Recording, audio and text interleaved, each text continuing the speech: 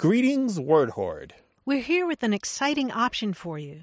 A version of our podcast without any ads. That's right. No advertising interruptions, just the content you love, ready to go in your favorite podcast apps like Spotify and Apple Podcasts. It's another way to support the show, ensuring that we keep bringing you the word stories and language explorations that you love.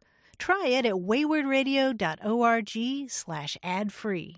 And it's affordable. For just a small subscription fee, you can enjoy A Way with Words uninterrupted, except by us. Plus, it makes a great gift. Know somebody who loves language as much as you do? Give them the gift of words. Easy to sign up, easy to enjoy. It's the same A Way with Words, just streamlined for your listening pleasure. Go to waywardradio.org/ad-free. Support us, support the show, and enjoy an ad-free listening experience. waywardradio.org/ad-free. Thank you. You're listening to A Way with Words, the show about language and how we use it. I'm Grant Barrett. And I'm Martha Barnett. Not that long ago, we were talking about indefinite hyperbolic numerals. You remember that conversation, Grant? Right. 40, 11, zillions, jillions, and all those other approximate numbers. Right, those indefinite approximate numbers. Well, a couple of weeks ago, I was visiting family in the mountains of North Carolina, and I heard another one that I really love and am going to adopt, which is Humpty 12. Humpty 12. Maybe about a dozen, but maybe not a dozen. A little more, a little less. Yeah. I went on vacation and I came back and there were Humpty 12 pieces of junk mail. Sounds like a cousin of umpteen. Yes, I think it probably is, but I don't know. It's just something delicious to roll around on your tongue.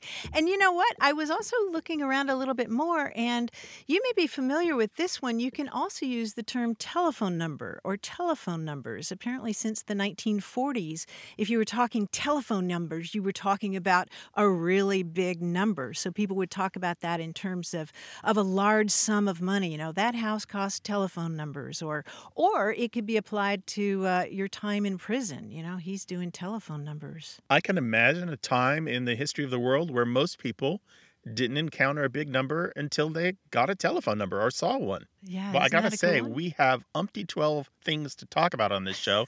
And if you'd like to join us, here's our telephone number, 877-929-9673. You can also email us, words@waywardradio.org, and you can talk to us on Twitter at WAYWORD. Hi there. You have A Way with Words. Hey, Martha. How are you? My name's Bobby, and I'm from Mount Sterling, Kentucky. Oh, excellent. Welcome to the show. Here's my thing. I was born in Toledo, Ohio, and moved away from there when I was like 11. But while I was there, my brother, who is 10 years older than me, would often come in and say, "Hey, guys, what's the lowdown?" And I would be like, "What does that mean, the lowdown?" You know, being a kid, I was like, I didn't understand. So later in life, I really never heard it in Kentucky, but often would go back and visit family in Ohio. And again, people would say, "What's the lowdown?" And I never really understood what it meant. I just always assumed it meant what's happening. Okay. Yeah, that sounds about right. What's the lowdown? So just tell me about the situation. Well, I can't really give you a situation. It was just like he would come in from being out and just, the family would be all around and he'd come in and say, "Hey, guys, what's the lowdown?" Mm-hmm. Yeah, usually when people see that, they mean give me the skinny or the scoop or the details or tell me what I don't know. Well, right? I never really understood the lowdown part. I kind of was like, is he talking about the bottom line? The bottom line, because that's low down on the bill. Mm-hmm. That's a good guess. That's a good Well, guess. thanks. Well, no, it comes from the idea of low, meaning shameful or naughty or bad. When something is low, it's near the ground, it's dirty. And so... Well, that would be my brother. Oh, excuse me, what? That would be your brother? I said that would definitely be my brother. He's so bad. Well, originally, and when this first appears in the early 1900s with the idea of information, it was the idea that the information might be secret, or that the secret is shameful or naughty, or that sharing the secret or the information is shameful or Kind of naughty. makes sense. But I'm curious, Grant, is it more geographical? Because I've really never heard it from people in Kentucky, and I didn't know if there was No, something it's more. fairly widespread in the United States. Mm. It comes from an older word, an adjective low down, just as in like, you low down dirty dog, something you might hear Oh, like in yeah, an old yeah. Western. From around the 1860s, which itself meant disreputable or unworthy or shameless or trashy or contemptible. Oh, And that's pretty cool. yeah, and it's got a modern slang derivative too. This is the adverb, the down low. So if somebody says something on the down low, they do it secretly. So they've switched it's not low down, it's down low. Or on the DL, right? If somebody Yeah, on the yeah, DL. Yeah. yeah, so it's all related. So this has got all these little tributaries from this one main idea of low meaning contemptible or naughty or shameful. Well, I really appreciate you clearing that up for me. Thank you so much. You got the lowdown, Bobby. That's the scoop. That's the skinny. I finally got the lowdown. You did. Take care now. Thank you so much. Bye-bye. Bye-bye. We'll give you the lowdown, the scoop, the skinny, the scuttlebutt on whatever your language question is. 1-877-929-9673.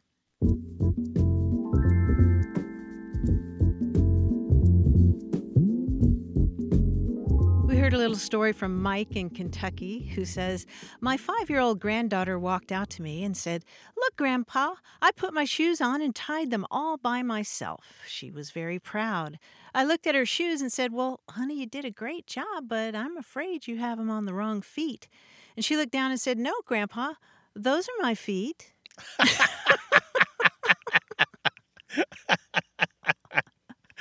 Yeah, so a nice little bit of ambiguity there, linguistically speaking. Oh, what's the funny thing you heard? Let us know on Twitter at WAYWORD.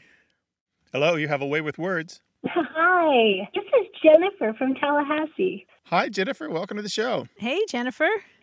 Well, I tutor elementary-age children, and we love words, and we like to talk about the sounds and meanings of words. And the other day, I was getting into one of my book bags, and I said something about my book bag being chock-a-block full. And this said, what does chock-a-block mean? And I said, I have no idea. Actually, I have I think that it means like happily full, but I don't know. So I thought I'd call you all and ask. Yeah, so it was crammed full. I mean, that's the idea of chock-a-block, right? Right. It was very full of things. And I said it was chock-a-block full, yes. It's a delicious term to say, too, isn't it? Chock-a-block. Isn't it so fun? Actually, that's what we did. We paused and said it together a couple of times afterwards because it is so fun to say. Chock-a-block. Jennifer, it's even more fun than that because there's some really interesting history behind the term chock-a-block. You may know the term chock, which is an old word, C-H-O-C-K, chock, which is an old word for a wedge that's used to keep something in place. And on old sailing ships, you would put wooden chocks under a barrel to keep it from moving, when the ship is at sea. Or you might chock an anchor when it's not in use. And we're not sure of the origin of chock, although it may be related to the earlier term chock full. So hold on to that part of it, chock. The block, in this case, comes from the block and tackle system of pulleys on an old ship. It's what helps you do things like raise and lower a heavy sail. And with a block and tackle system, in its simplest form, it involves threading a rope through blocks of wood that contain a pulley. And in that block and tackle system, one block containing a pulley stays still, and you pull on the rope, and the other pulley, which is also in a block, moves up and down as you pull on that rope. So when you're pulling on that rope on a ship, and that moving block containing the pulley gets all the way up to the stationary one, then those blocks are now jammed up against each other. It's like no matter how hard you pull, you can't pull anymore. You've pulled the rope as far as it'll go, and those blocks are said to be chock-a-block. It's as if something like a chock is preventing them from moving. How cool is that? That is so interesting. So really, it's like a sailor term. It's like it's a ship. Mm-hmm. This is how interesting. I would have never guessed. Mm-hmm. So about how old is it? Do you know? Do you know when it was first? Well, it's been around for hundreds of years, but it was by the early 19th century that we landlubbers started using it to describe something that's really close together, chock-a-block. Sometimes sailors call that situation two-block or block and block, but the one that stuck is your beloved word. That is so much fun. So maybe next time when I'm with my students, I should say it like a pirate, right? Say something like, "Arg, me, he's chock-a-block fool." Yes. You sound like my kind of teacher, Jennifer. We do. We have such a good time. We learn a lot, but we really do make learning. We have a really good time. You sound like a fun teacher. I want to go back to school. Oh, come on, Grant. We could talk about words. Jennifer, thank you so much for calling us and brightening our day. We really appreciate it. Thank you. It was really a lot of fun. I appreciate you all, and I adore the show. Thank you so much. All right. Take care now. Be well. Thank you. Bye, y'all. Bye. If you want to see what chock-a-block looks like, as Martha described it, there's a picture in Graham Blackburn's Illustrated Dictionary of Nautical Terms. You can find that at archive.org or openlibrary.org. That's Graham Blackburn's Illustrated Dictionary of Nautical Terms. So much history inside a single word. We love talking about that. Call us about the word that's been rattling around in your brain or delighting you to say. 877-929-9673 or send it to us in email. The address is words@waywardradio.org.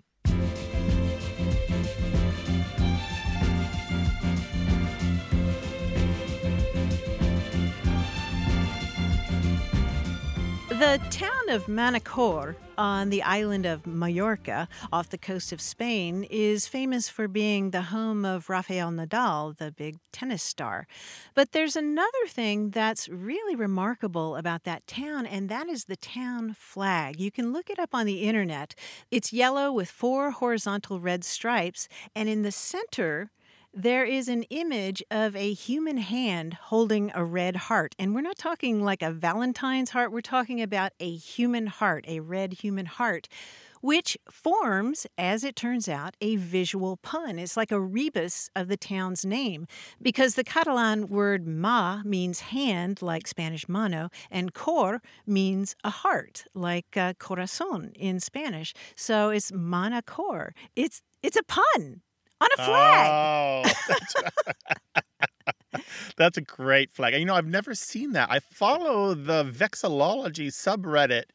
Of course you do. I've never seen. Yeah, it's a lovely group filled with amazing people who always post real flags and plus ones they've made up, and they're always really fantastic. Yes, but I've never seen that one. I'll have to post that one. Take a look. It almost looks like a cartoon, but you won't forget it once you see it. But yes, it's vexillology. So that's Manacor. That's fantastic. Well, what's your interest? What's your sideline? And how does it plug into language? Because you know they all do. Let us know. words@waywardradio.org. This show's about language seen through family, history, and culture. Stay tuned for more of A Way with Words.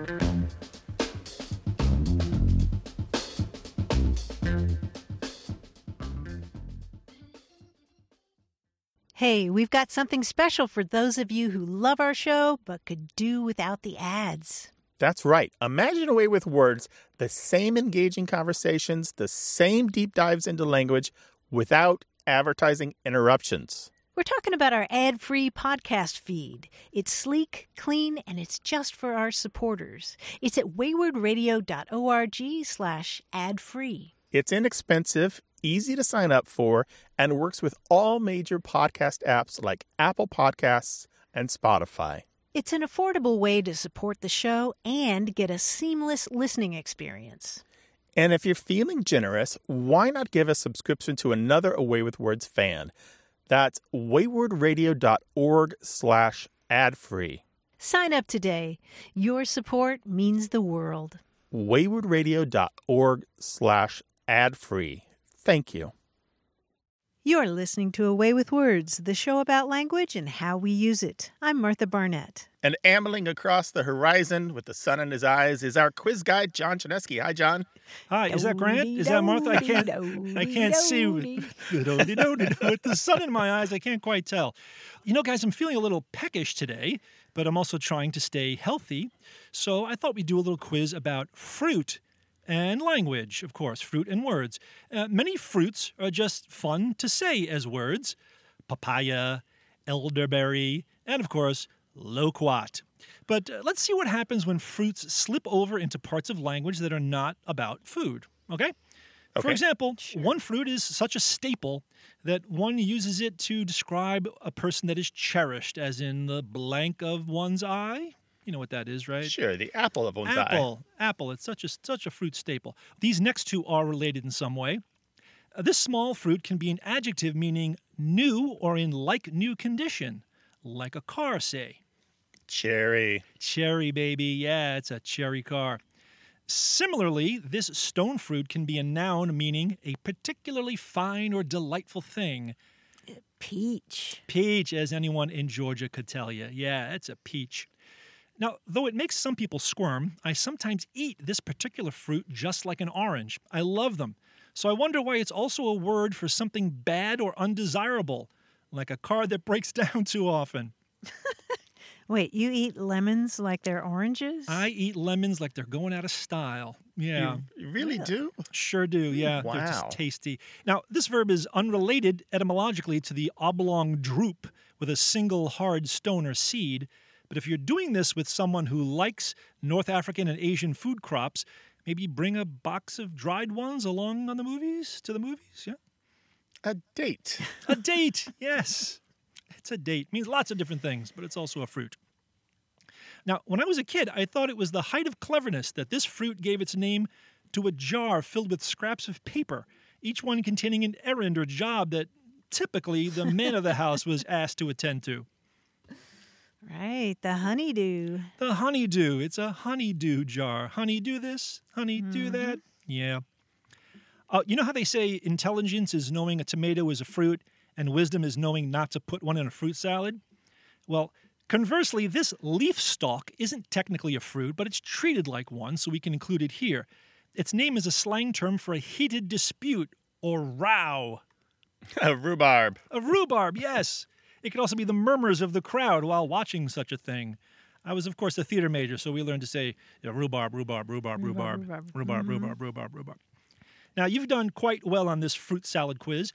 You've really used your noggin, or you could say a particular fruit that means head, or one that might fall on your head. In the tropics. A coconut? A coconut, yes. You've used your coconuts well today, my friends. Oh, Nice that old done. chestnut. I'm going to save that one for the nut quiz. That's coming up. Well, John, that was a grape quiz. Oh, nice. If you'd like to be put out of your misery and not hear any more of these fruit puns, give us a call, 877-929-9673. And John will be back with more quiz next week. Take care. Hello, you have a way with words. Hi, my name's Lola. I'm calling from Columbus, Wisconsin. Hi, Lola. Welcome to the show. Hey, Lola, what's up? Well, I'm hoping you can help us name a room in our house. So we just purchased this house in Columbus, and it was built in 1921, and it doesn't really have a kitchen, or at least it didn't when we bought it. It has rooms that are kitchen-like and have things in it that are in kitchens, but they're not in the same rooms. So the room that we're calling a kitchen, when you walk into it from the back door, it has a stove, refrigerator, and then 7 doorways that lead to other rooms. Behind one of those doors is a small room that has the original built-in cabinets and bins and a small counter and the kitchen sink. And that's the room that no one knows what to call because it doesn't really feel like a kitchen. It's not really part of the other room, but it's where we're putting all of our dishes and food. And it's a beautiful little space, and everyone walks into it and they go, I love this sink room. And we've tried washroom, but that sounds like you do laundry in it. And we've tried butler's pantry, but we definitely do not have a butler. So that also feels strange. Wow. Why not call it the sink room? That's got a long history of calling the rooms like that a sink room. Yeah. Really? That seems so it is obvious actually and the strange. old architectural term for it. And what's so charming about this little room? Well, it has these two little windows that look out over the backyard, and the built-in cabinets go from the floor to the ceiling, and they're just gorgeous. And it has a counter that's walnut, like this tree must have been gigantic. And the sink is enamel cast iron with the wash basins. It's just, I don't know, it's very romantic. Maybe cottagecore is the word now to use, but it's too small for there to be a lot of people in there, so it feels really intimate and perfect for like winding down and doing dishes at the end of the day. You really hit on a couple of real important notes there. One old dictionary describes a sink room as a room having a sink, especially a room near a kitchen in which utensils are kept and the coarser operations involved in cooking are performed. And that sounds pretty much like the room, but you're getting at a real core part of how houses used to be built. For centuries, houses in the United States were built with the idea that the stove, think of a Franklin stove, was a source of heat for other rooms in the house and not just the place where you made meals. So you didn't necessarily put all the food preparation surfaces around it. You might cook there, but the preparation, the cutting and the dicing would happen elsewhere, and the cleaning would happen elsewhere as well. And as a matter of fact, the stove was so often a part of heating that you might even have a little alcove off to the side of this place where the stove was. And this place was called the bed sink, where you might sleep on cold nights to be near the heat of the kitchen. And there definitely used to be a different type of stove in the room we're calling the kitchen now. I'm not surprised.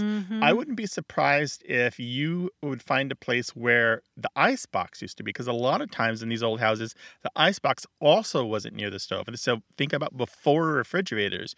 You would want your icebox, it had a big chunk of ice in it, far from the heat of the kitchen, usually on the north side of the house, so, out of the sun, and at least in the northern hemisphere.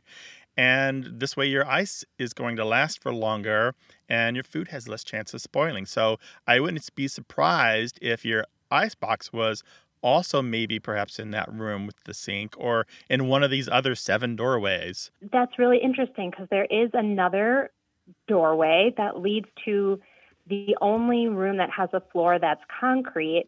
And it looked like it had at some point been maybe part of the sink room, but they'd put in a wall and put in a bathroom there. And there used to be there's old holes through there like drains that lead to the cistern below. There we go. So I would not be surprised if that was originally the room for the icebox. I want to call the downstairs bathroom the icebox now. But yeah, Excuse me, I have to see a man about an icebox. I love that.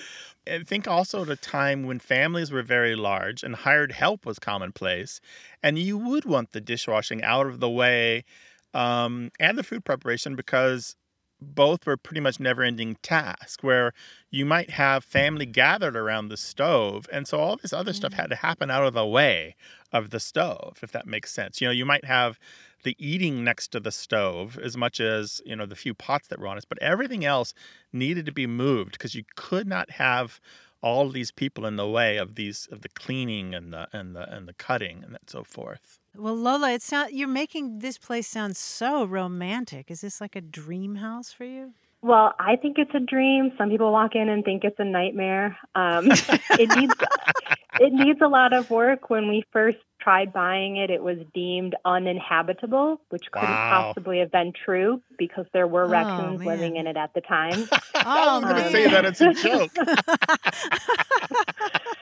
So, but it's already, we've gotten some rooms that feel very done, and other rooms are still really good for a Halloween party that we plan on having. They're pretty creepy and in rough shape, but it's when we're done with it, it's going to be magical. It sounds like it. Well, thank you so much for calling. This has been really fascinating. Yeah, Lola, thank you so much. And think about Sync Room. That might be good. Yeah, and a reality show. I really like it. Yeah, a reality show. Well, thank you so much. Now we have a name for the bathroom and a name for the sink room. All right. Take care now. Good luck with the house. You too. Thanks. Bye-bye. Bye-bye. Bye-bye. Earlier, we were talking about Chock-a-Block with Jennifer. And, if you have a situation where you do have two blocks up next to each other and they can't move, to fix that situation, you put slack in the tackle. That is, you add a little bit of slack to the rope. And this is exactly where we get our word overhaul, meaning to redo or remake completely. Oh, no kidding. So it's like hauling over. Yeah. Well, haul, is that classic nautical word. Haul is, you're pulling on the lines, pulling on the sheets to make sails go up or to move things around. If you were overhauling a room in your house, you're behaving like a sailor, I guess. And you need to cut yourself some slack because it's going to take longer and cost more than you ever imagined. And maybe some rum. There you go. Call us with your thoughts and observations about language, 877-929-9673. Hello, you have a way with words. Hi, this is Nick from Cincinnati, Ohio. Welcome to the show. How can we help? So my grandma used to say this phrase all the time, and my parents and I have no idea where it comes from. But when it got cold in wintertime and it started turning into fall, she'd say it's colder than Brittany outside. And I've Googled it over and over, and we have no idea what it means unless it's like a mix between the word blizzard and wintry, but I've never heard anyone else say it my entire life, and I've always just wondered, where does this come from? Blittney, like Blitney? Blittney? Yes, just like that.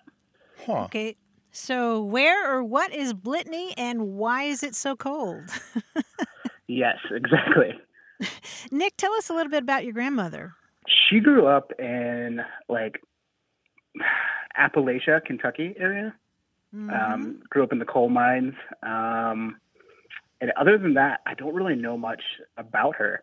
It's probably a variant of colder than Blixen, Blixen, or cold as Blixen, which is analogous to saying cold as the Dickens or cold as hell. And we find this term in Illinois, in Indiana, West Virginia, Kentucky. Cold as Blixen probably comes from the German word for lightning, Blitz meaning lightning, but where Grant and I are going with this is that there are lots of variants about this. Colder than Blixen, colder than Blixes, colder than Blixian or Blixum, but there's also colder than Blixies.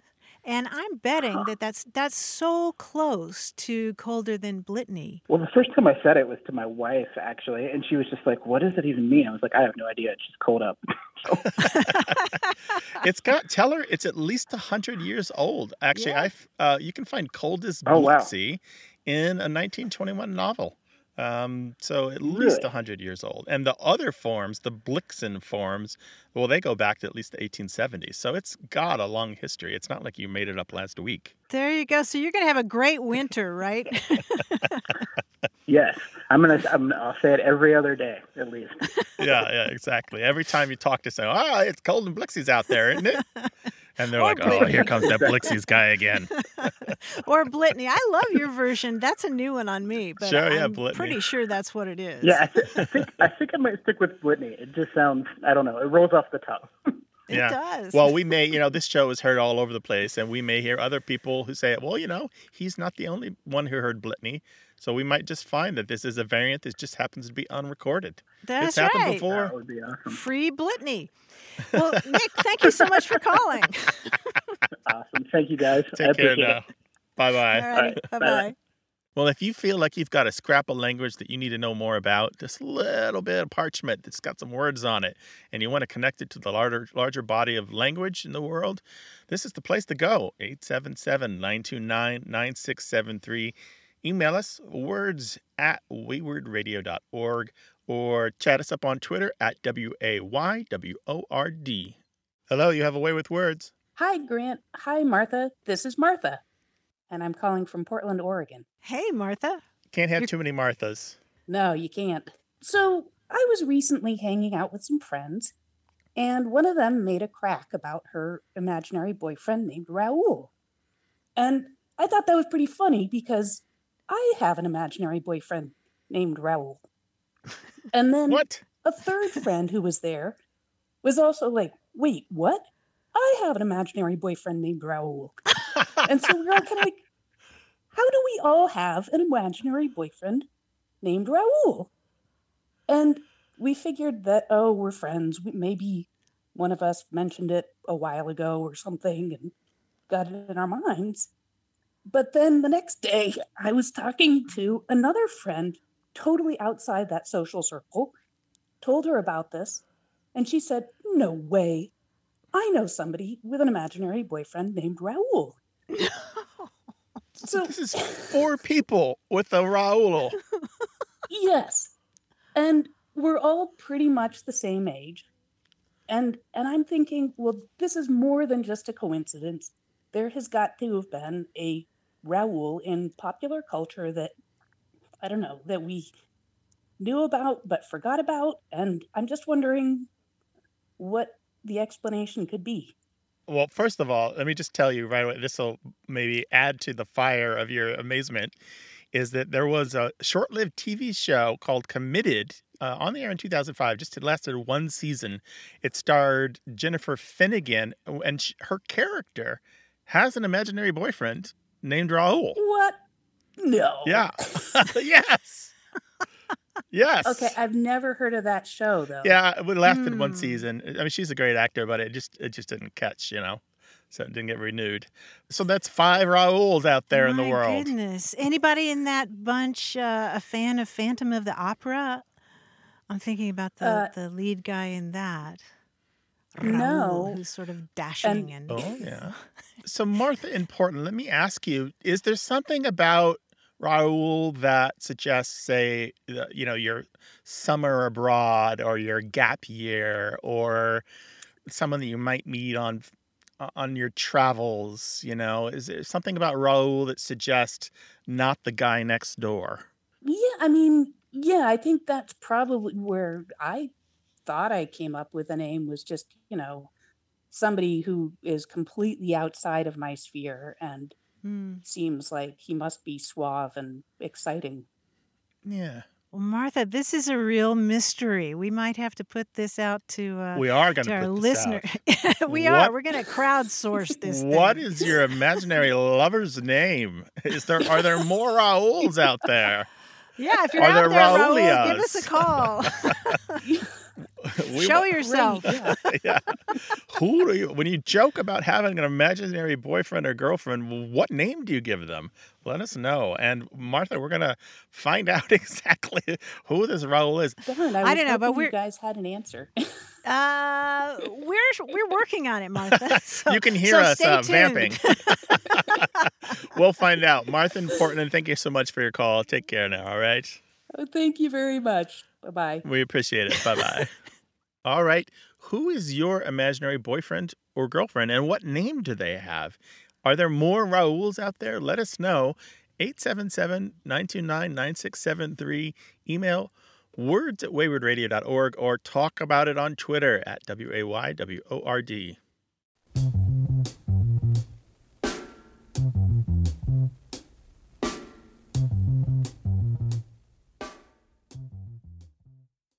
Got a minute? We need your help. Head over to gum.fm/words and share your thoughts in our quick survey.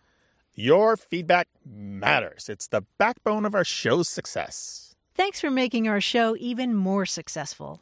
That's gum.fm/WORDS. Thank you. You're listening to A Way with Words, the show about language and how we use it. I'm Grant Barrett. And I'm Martha Barnett. Look up into the night sky and imagine that you've never heard the term Milky Way. What would you call that glowing band of stars across the heavens? In English, we think of those stars as a milky path across the sky, and we have the Greeks and the Romans to thank for that idea. But it's not the same in other languages and other cultures. For example, in Sweden, it's called Vintergatan, which means simply winter street, and that alludes to the fact that the galaxy is far easier to see there during the winter months, unlike summer, when the sun's glow continues long into the evening and can make it harder to see. And in Hawaii, the Milky Way is sometimes called Ialeli'iaka, and that name translates as fish jumping in shadows. Isn't that gorgeous? Oh, that's lovely. And in the Cherokee language, there's a name that translates as where the dog ran. And the idea here is that there was a dog that was once caught eating cornmeal from someone's bowl, and as the dog is chased away, that last mouthful of cornmeal scatters across the sky. I love the idea of looking up into the sky and imagining that that's cornmeal scattered all the way to where the dog's... the scamp getting away with his little crime, running off. And the people chasing him, probably laughing because they recognize a kindred spirit when they see one. Yeah, so now when I look up at the night sky, it's a great reminder that we all divide up the world differently. We give different kinds of names to things. Well, there's a lot to be said for knowing how the other people who speak other languages look at the world. We try to help you do that, and you can help us do that by sharing your multilingual experience with us and the world. Give us a call, 877-929-9673. Email words@waywordradio.org or talk to us on Twitter @WAYWORD. Hello, you have a way with words. Hello, this is Deborah from Lawrenceburg, Indiana. Hey, Deborah, welcome to the show. What's up? How can we help? My grandfather had a lot of funny expressions, mostly one-liners. But my favorite one, and one that I'm finding very applicable today, is when he would call someone Desperate Ambrose, and then followed by, he's so desperate he'd steal a hot stove. That's pretty desperate. The imagery of that always tickles me. You think of somebody trying to get out of a house with a hot stove, and it's pretty desperate. Yeah. Yeah, that'd be tricky. So that's Ambrose, Ambrose, the name Ambrose. Right. So I didn't know, where that might have come from. My grandpa was a young man during the Depression, and I wonder if that was maybe a Depression term. Oh, yeah, that's a good connection. He's got two different terms here that he's kind of brought together. Desperate Ambrose is one thing, and then the saying about stealing a hot stove is another. So let's take these separately. There was a comic strip drawn by an artist by the name of Charles Payne, Payne, ran from about 1910 to 1940. Had a couple different names, but the main one was Samatter Pop, basically an abbreviation of What's the Matter Pop. And it included a character called Desperate Ambrose. And this was this odd little boy who was the neighbor to these other children. The only way I can describe him for modern audiences, he was kind of like a Charlie Brown character, kind of morose in a way and introspective and thoughtful, but at the same time a little like Lucy from Peanuts as well, in terms of always just kind of doing things to other people, to kind of get what he wanted.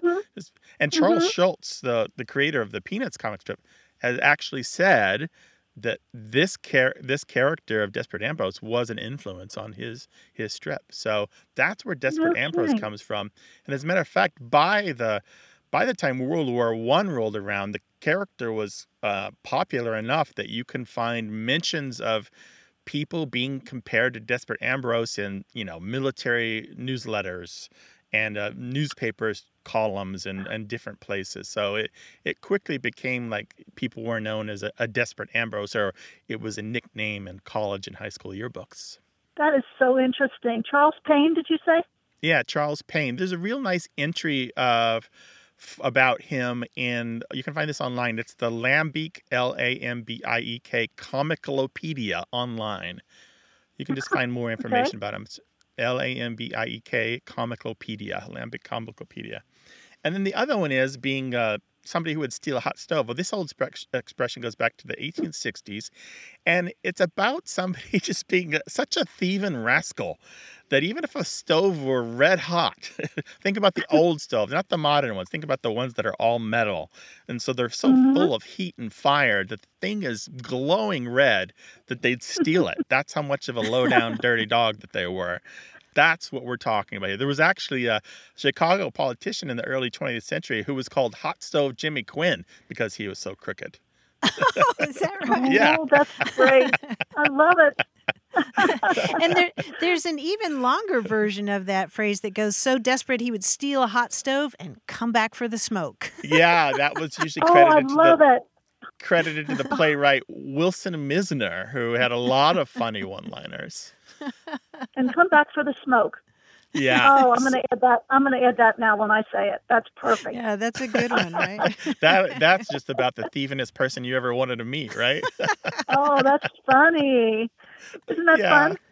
Yeah, it is fun. It's lovely to remember those old sayings from the grandparents and just fondly remember their cleverness and the way they can take something and turn a phrase and make you giggle. I just love it. I still think about him and giggle when I think of that one. You know, when my husband said it the other day. Treasure I thought, that. Oh, that's right. Yeah. Something to hang on It's a to. treasure. Those linguistic Thank heirlooms, you. Deborah. Deborah, thanks for calling. Love your show. Thank you so much. Be well. Take care. Thanks Bye-bye. for calling, Bye-bye. Deborah. Bye-bye.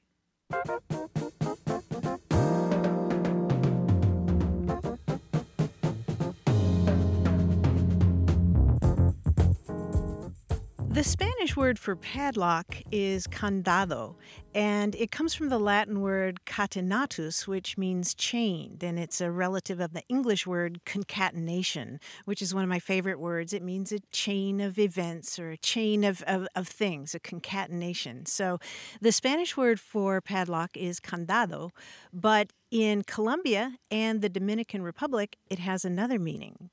The word candado means a goatee. It's like, it's like the mustache over your lip and under your, the hair. Oh, so they're chained together? Well, it looks like a padlock. Oh, it does. It totally does. That's right. Oh, it's like the loop of the lock and then the square bulk part below with the mechanism. Oh. My favorite term for that I heard in English, though, is a pudding ring. Pudding ring. It looks like you've been eating pudding out of a pudding container, a round pudding container, and you put it up to your mouth so you could get all of it out. So it's like you left a chocolate ring of pudding around your mouth. Oh, that's pretty funny.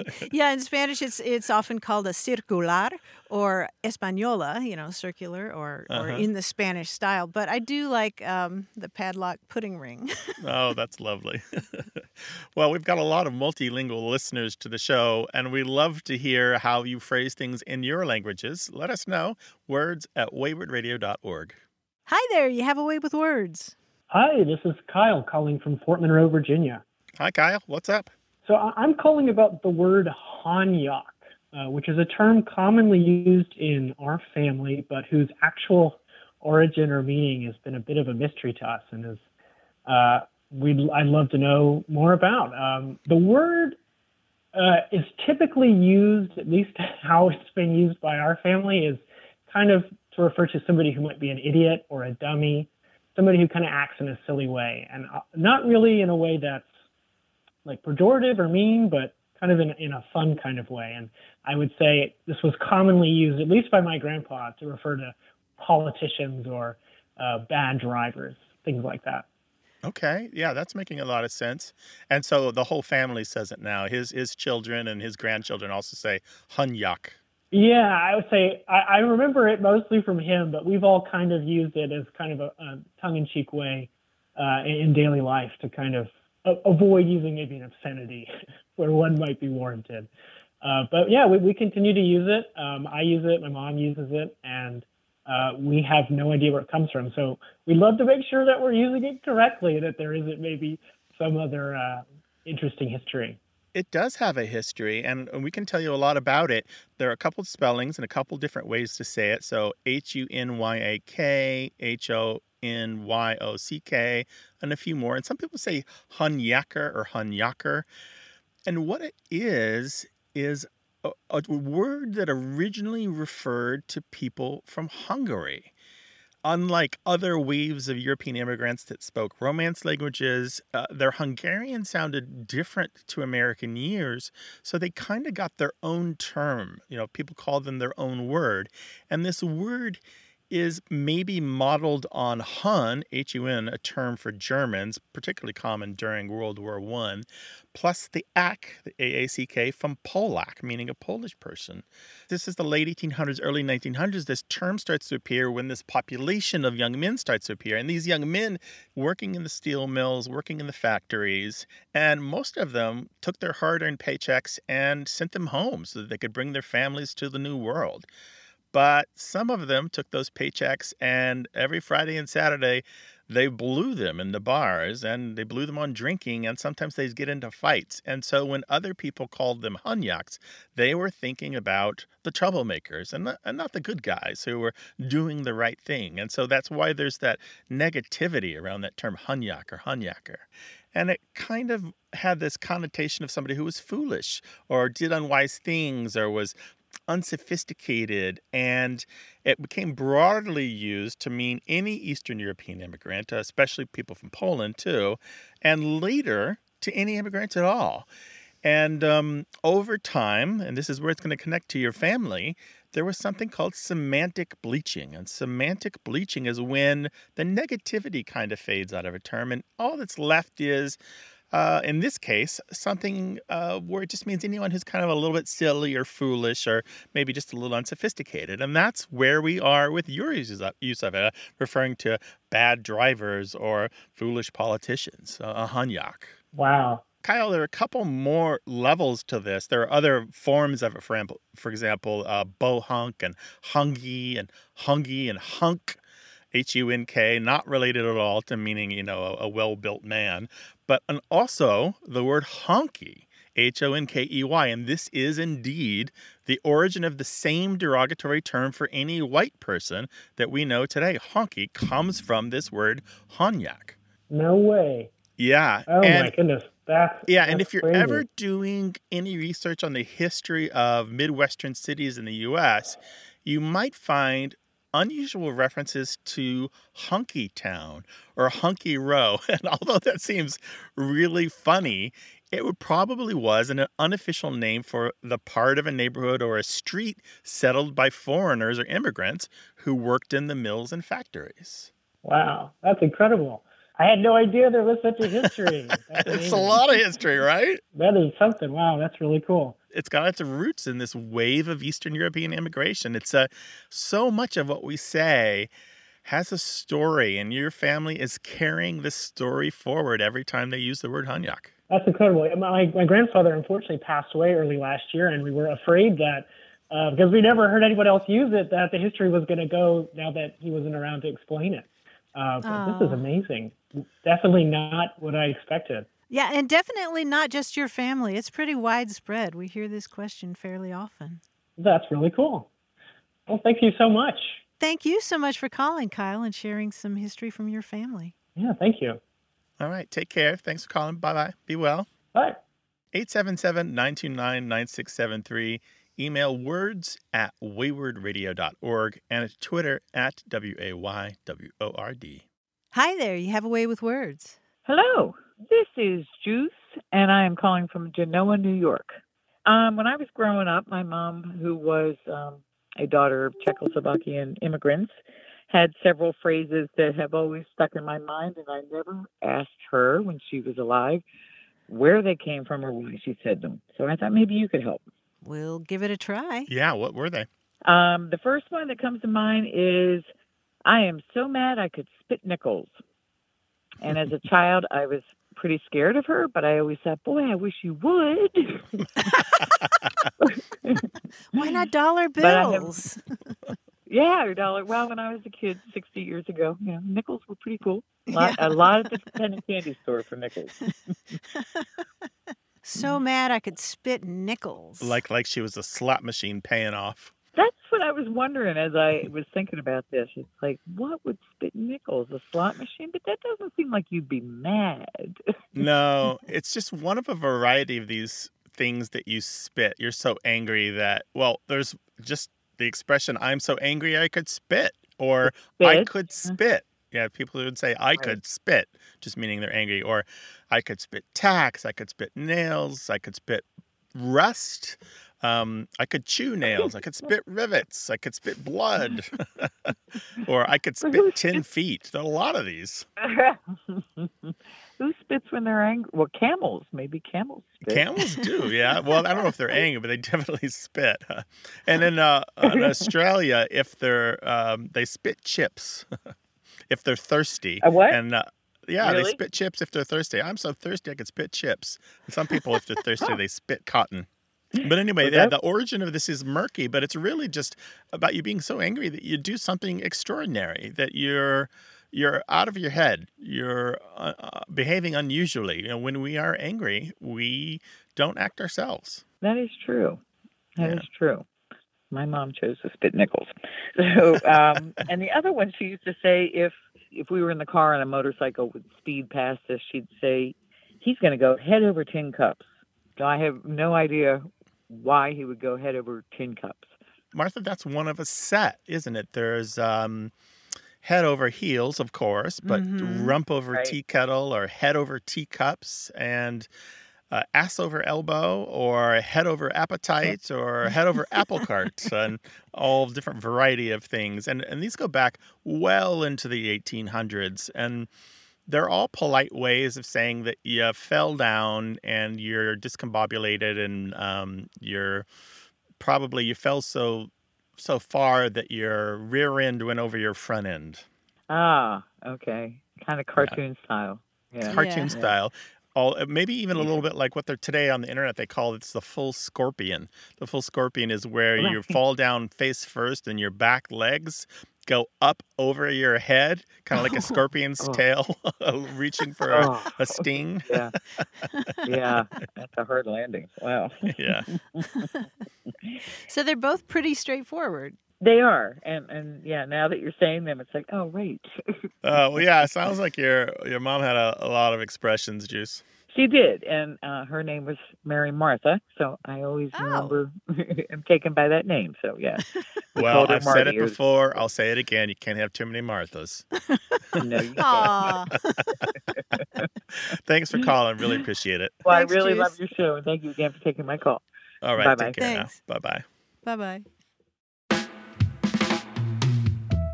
Thanks to senior producer Stephanie Levine, editor Tim Felton, and production assistant Rachel Elizabeth Weisler. You can send us messages, subscribe to the podcast and newsletter, and catch up on hundreds of past episodes at waywardradio.org.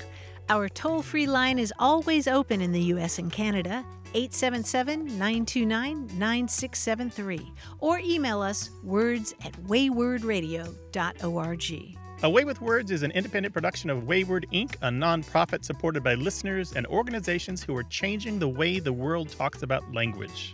Many thanks to Wayward board member and our friend Bruce Rogo for his help and expertise. Thanks for listening. I'm Grant Barrett. And I'm Martha Barnett. Until next time, goodbye. Bye-bye.